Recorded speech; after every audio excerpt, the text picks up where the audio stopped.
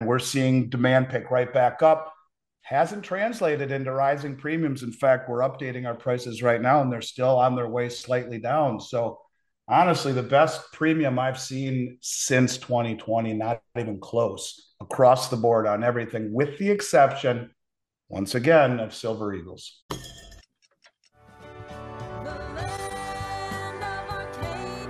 Well, hello there, my friends. Chris Marcus here with you for Arcadia Economics. And once again, it is fortunately that time of the week where we dig into the physical silver world with Andy Schekman of Miles Franklin, find out what's going on with the premiums and the availability of products and anything else of note in the silver world. So, Andy, great to have you on here today. And sorry about your Vikings over the weekend. I know that was a tough one you're still recovering from, but aside from that, how is everything going?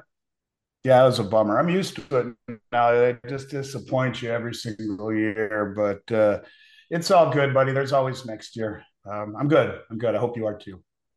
Well, doing well, and you're a step ahead of the Jets, so there's always that to be grateful for. And but in either case, enough football talk. Everybody wants to hear the latest on the Silver World, and again, as we've talked about the past couple of weeks, extending from last year, premiums down a little bit, and seems like order flow is starting to pick up a little bit in the week or two since the year began. But since we last talked, what is going on in the silver premium world?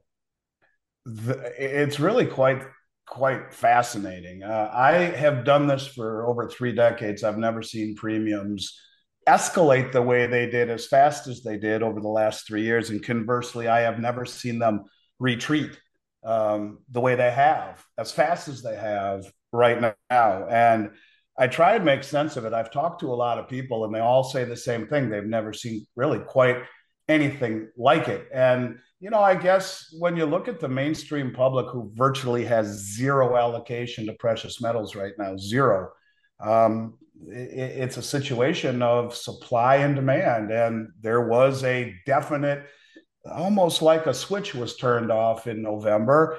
It's interesting, though, premiums are still coming down, yet literally since right after the first of the year, we're trending right back up again with volume reminiscent of what we've seen over the last couple of years. So I don't think this is anything in terms of it being substantive or a new trend. I mean, it certainly is eye-opening and shocking how fast they've come down, to what degree they've come down.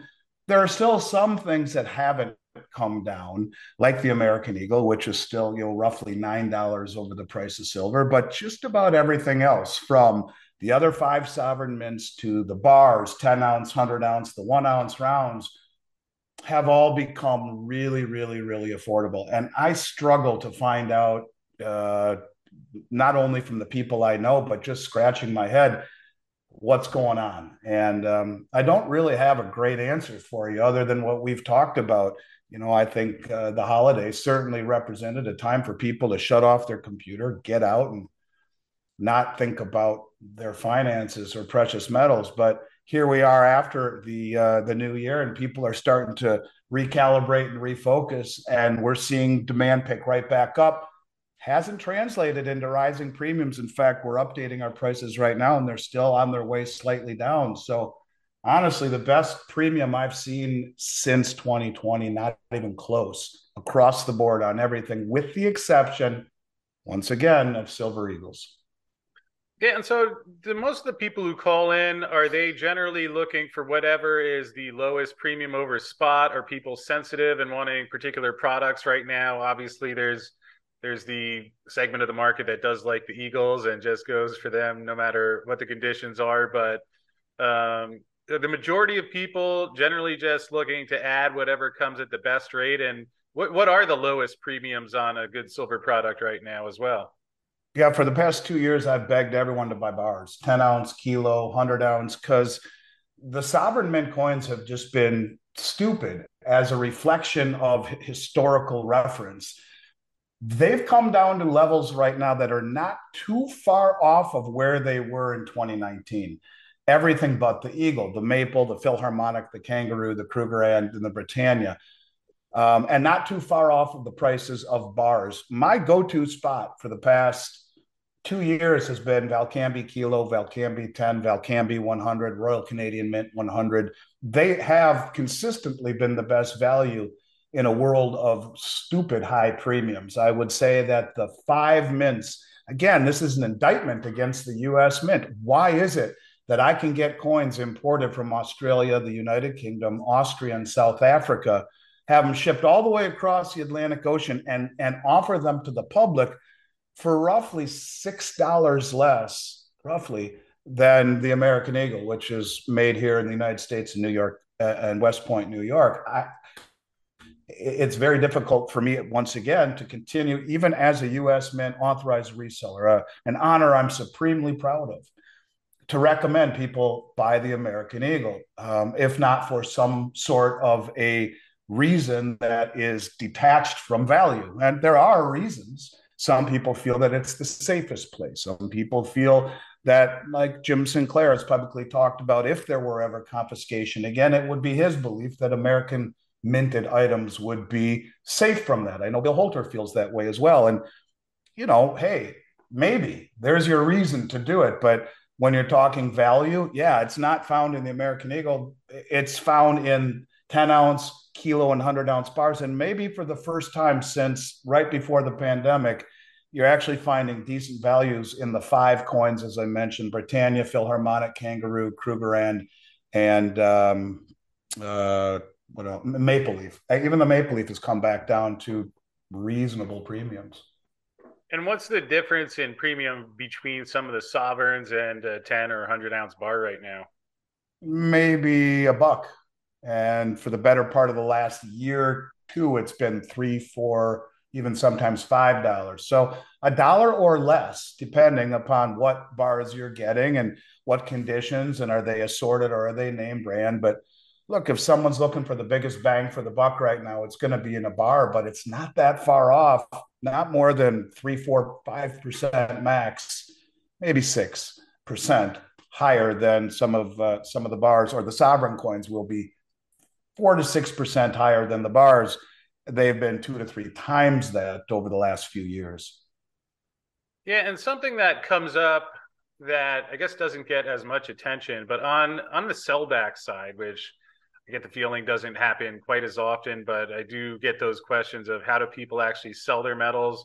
What is the liquidity like in terms of selling back bars? And also, if we reach a point where things are chaotic, I know people wonder how do they, if they do for whatever reason choose to want to sell, how they cash them in, and anything you could add on that half of the market. The liquidity is fantastic, and selling bars back is not a problem, or coins. Not, I mean, the process is buying it in reverse. You lock it in. We can help you ship it back with a UPS air bill that we send you with insurance attached to it, or show you how to do it safely by registered and insured mail. That's easy. The part that's difficult, I think, for people to understand is the premium. And this is a very interesting topic. It's a topic that we could have. I know we had talked about doing a podcast here maybe next week or later this week, Chris, and it's a topic really that deserves a good amount of time. The moral of the story is, for the past 2 years, maybe almost three, anyone in my position has had to secure product anywhere from 6 to 12 weeks out in order to get delivery, because the larger companies are competing for a very small supply of metal over the last few years with high premiums. And as an example, the Kangaroos that we purchased, in late November, where premiums were substantially higher. And so, this is the risk that the dealers face when they're buying stuff well in advance because of supply chain problems at high premiums. And then all of a sudden, bang, premiums drop right around the holidays before those Kangaroos were even delivered, selling them at a net loss right now. And, you can't hedge the premium. And so what this really manifests itself in or as is a larger spread for the dealers between buy and sell, because they're a little bit nervous when premiums are much higher on the ask side, and they're volatile, and we're not sure what happens tomorrow. So all those people out there who think, yeah, the dealers have been making a lot of money and on these premiums and whatnot, and it's a notch above the retailers. It's the primary distributors who are the ones who have the contracts with all of the sovereign mints. And when you're making a promise to pay $6 over for Maple Leafs that are now being sold for 4, that's more profit than anyone makes in this industry. You don't make that kind of profit selling silver. And so all of a sudden, you've lost $2 right off the bat on everything you're selling in order to remain competitive. So I guess really what I'm getting at is that yes, you're still going to get a premium above, and I think as the ask premium drops, the spread will narrow. But we've seen large spreads over the last year or so on these coins because the premiums kept going higher and higher and higher. We had to pay more and more and more. And as you have that premium exposure on your balance sheet, you're not able to hedge it. Just the metal content. If I buy 1,000,000 coins with $6 premium, that's $6 million that I can't hedge, but I can hedge the metal. So it's just a situation where, look, it's very easy to sell the stuff back. It's just as easy as buying it. It's very safe. You're going to always get, at least in my experience, over spot on almost everything you're going to buy. But it's difficult to pinpoint it in an environment where you have schizophrenia in the premium market. It's making it hard for dealers to get their hands wrapped around it. So I guess we'll see. But it's not a problem, and people should never worry about liquidity. In fact, I'd argue it's more liquid than just about anything else because the minute we get it, we send a wire. So it's very, very liquid. Yeah, and one thing I wanted to ask you about was, are the delays in the product availability that you've talked about today and a couple times in the past, have those gotten back to normal yet, or is it still longer than average lead times? Yeah, what's really interesting, Chris, and I expect the delays to come back again. I expect shortages to come back again because, look, you got the LBMA saying that if the unprecedented net outflows of silver are like they were in 2022, they can't handle it in 2023. They'll run out of supply. When you watch the drawdown on COMEX, you can't continue to watch the supply being drawn down on the registered category and expect that the refiners and the people who are accumulating these bars to make coins from either the LBMA or from the COMEX will be able to readily get them. When you see the biggest money in the world drawing this stuff down from the top on down, it doesn't resonate with me that stuff is so available right now. It just seems kind of like a sweet spot. Like the 2023 stuff came in, business slowed down. The retail environment is better liquefied, has better product availability than the LBMA and the COMEX do in theory, in terms of what I look at now as a snapshot, because all I keep seeing are drawdowns from the largest exchanges in the world and deliveries. I was listening to Rafi just the other day, and he's talking about the amount of gold that was delivered off of the exchange just in the last few days. 1,223 contracts last week on January 11th, and another 505 gold contracts. You're talking $330 million worth of gold in the last week has been delivered off of COMEX quietly. And last week alone, when you talk about the amount of silver outflows from the ETFs, from the exchanges, all of the Western ETFs and exchanges, you're talking almost 9.5 million ounces of silver quietly exiting stage left. It's continuing. So when you talk about the top on down being bled dry of supply in both gold and silver very quietly, where you have to literally go to extraordinary lengths to find the information that tells you how much silver and gold are being delivered off the exchanges, it just tells me that when we look at supply right now, it's a snapshot. And if I had to guess, it goes back to what we've seen the last 2 or 3 years. Because where else does it come from if the major epicenter of supply is being drawn down? At what point, not only that, but the geologic supply is being drawn down with the 7-to-1 ratio priced at 80-to-1. And every macro perspective you look at it, the way that you look at it from a macro perspective right now doesn't make sense. Lowering premiums and immediate availability, yet everything from the above us, it's the opposite of that. It's being drawn down, it's disappearing. And I don't know. I think at some point, supply has and not only supply retail and wholesale, but also the geologic supply has to find some sort of symmetry with price. And that's why it's so easy for me to say it's the most undervalued asset in the world, silver. I mean, from every single metric that I can see, other than a little bit of an anomaly right now with low premiums and good availability for the first time in roughly 36 months, it just screams that this is the opportunity, the value that isn't to be found anywhere else. Anywhere. I look all around for good value. And the fact that you have less than a 1% allocation to silver in the whole US financial matrix is just, it's shameful to the financial advisories. And, you know, here you are pounding the table for the last several years in a market that has been ignored by the mainstream, yet the really sophisticated money is taking it hand over fist. And a country like India takes 300 million ounces last year in deliveries. That's about how much is backing the entire COMEX universe, of which the majority of that amount is not for sale. 1/10 of it is for sale right now. The other 90% in the eligible category are in strong hands. And who knows how much, if any, of that is really available to be sold, if indeed there's enough demand. Yeah, that's certainly, in my opinion, one of the things to keep an eye on this year, and we'll see what happens with India, and again also with the registered stockpile on the COMEX and LBMA as well, where at least in December it looks like their LBMA stockpile stayed about flat. So we'll see if that decline picks up there again going forward. Last one I wanted to ask you, though, was back to the gold side.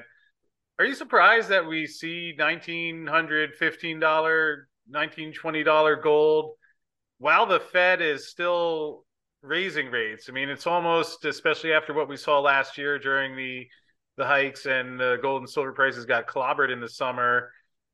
I just keep thinking about that. I know it's happened quickly and there's been a significant rally in the past couple months, yet just curious, any thoughts you have on the $1,900+ gold while the Fed is still hiking and talking about hiking more? Yeah, I think, first of all, from a technical standpoint, last week we saw the golden cross in gold, where the 50 and the 200-day moving average crossed to the upside. That's an incredibly bullish sign, and half of the world acts on technical analysis. I also think that when you see the yuan strengthening against the dollar, you know, China doesn't care about rising rates here. They don't care about especially in the face of a yuan strengthening against the dollar. They just want the gold and they don't care. They just give me the damn gold. I don't care. I think their aspirations are bigger, much bigger. Look, I think this is interesting for people to understand when we try to talk about perception, right?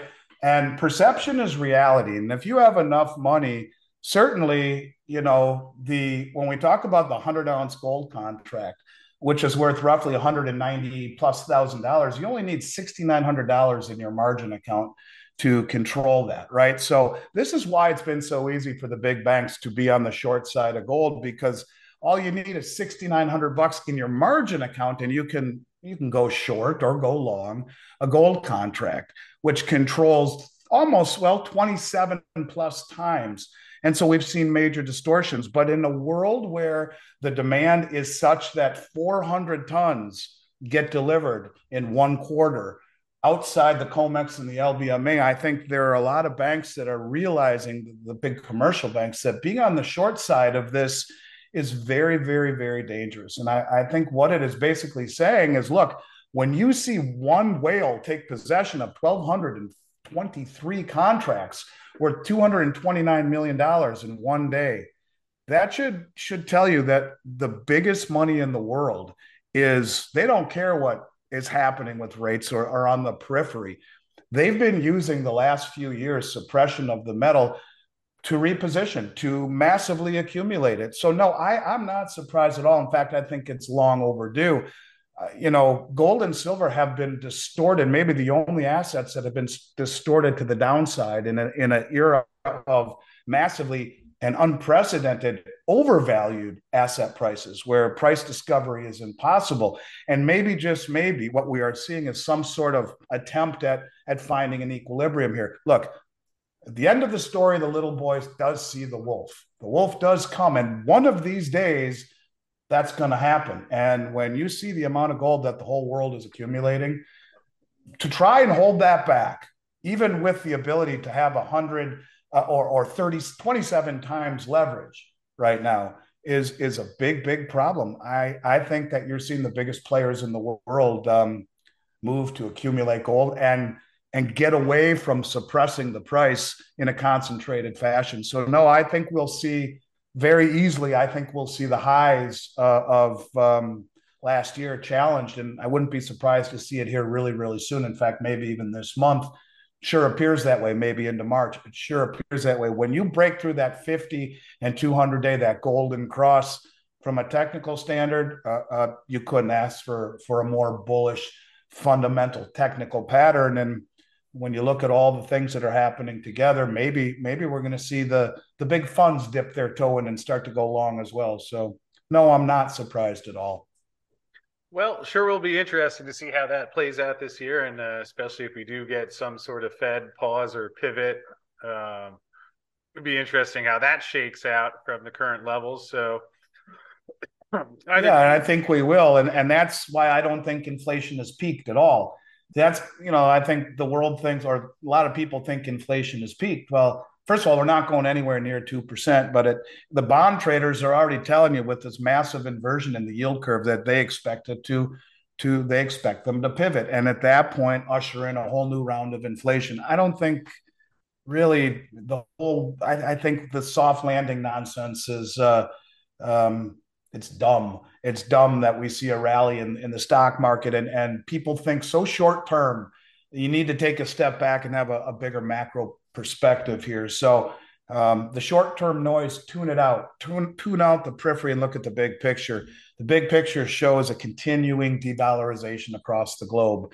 And the big money is using the rallies in stocks, the insiders, to sell and to get out. And the public, as always, will be left holding the bag. And yet here is gold and silver, while they are outperforming all the major indices and have for the last year, gaining or getting very little attention.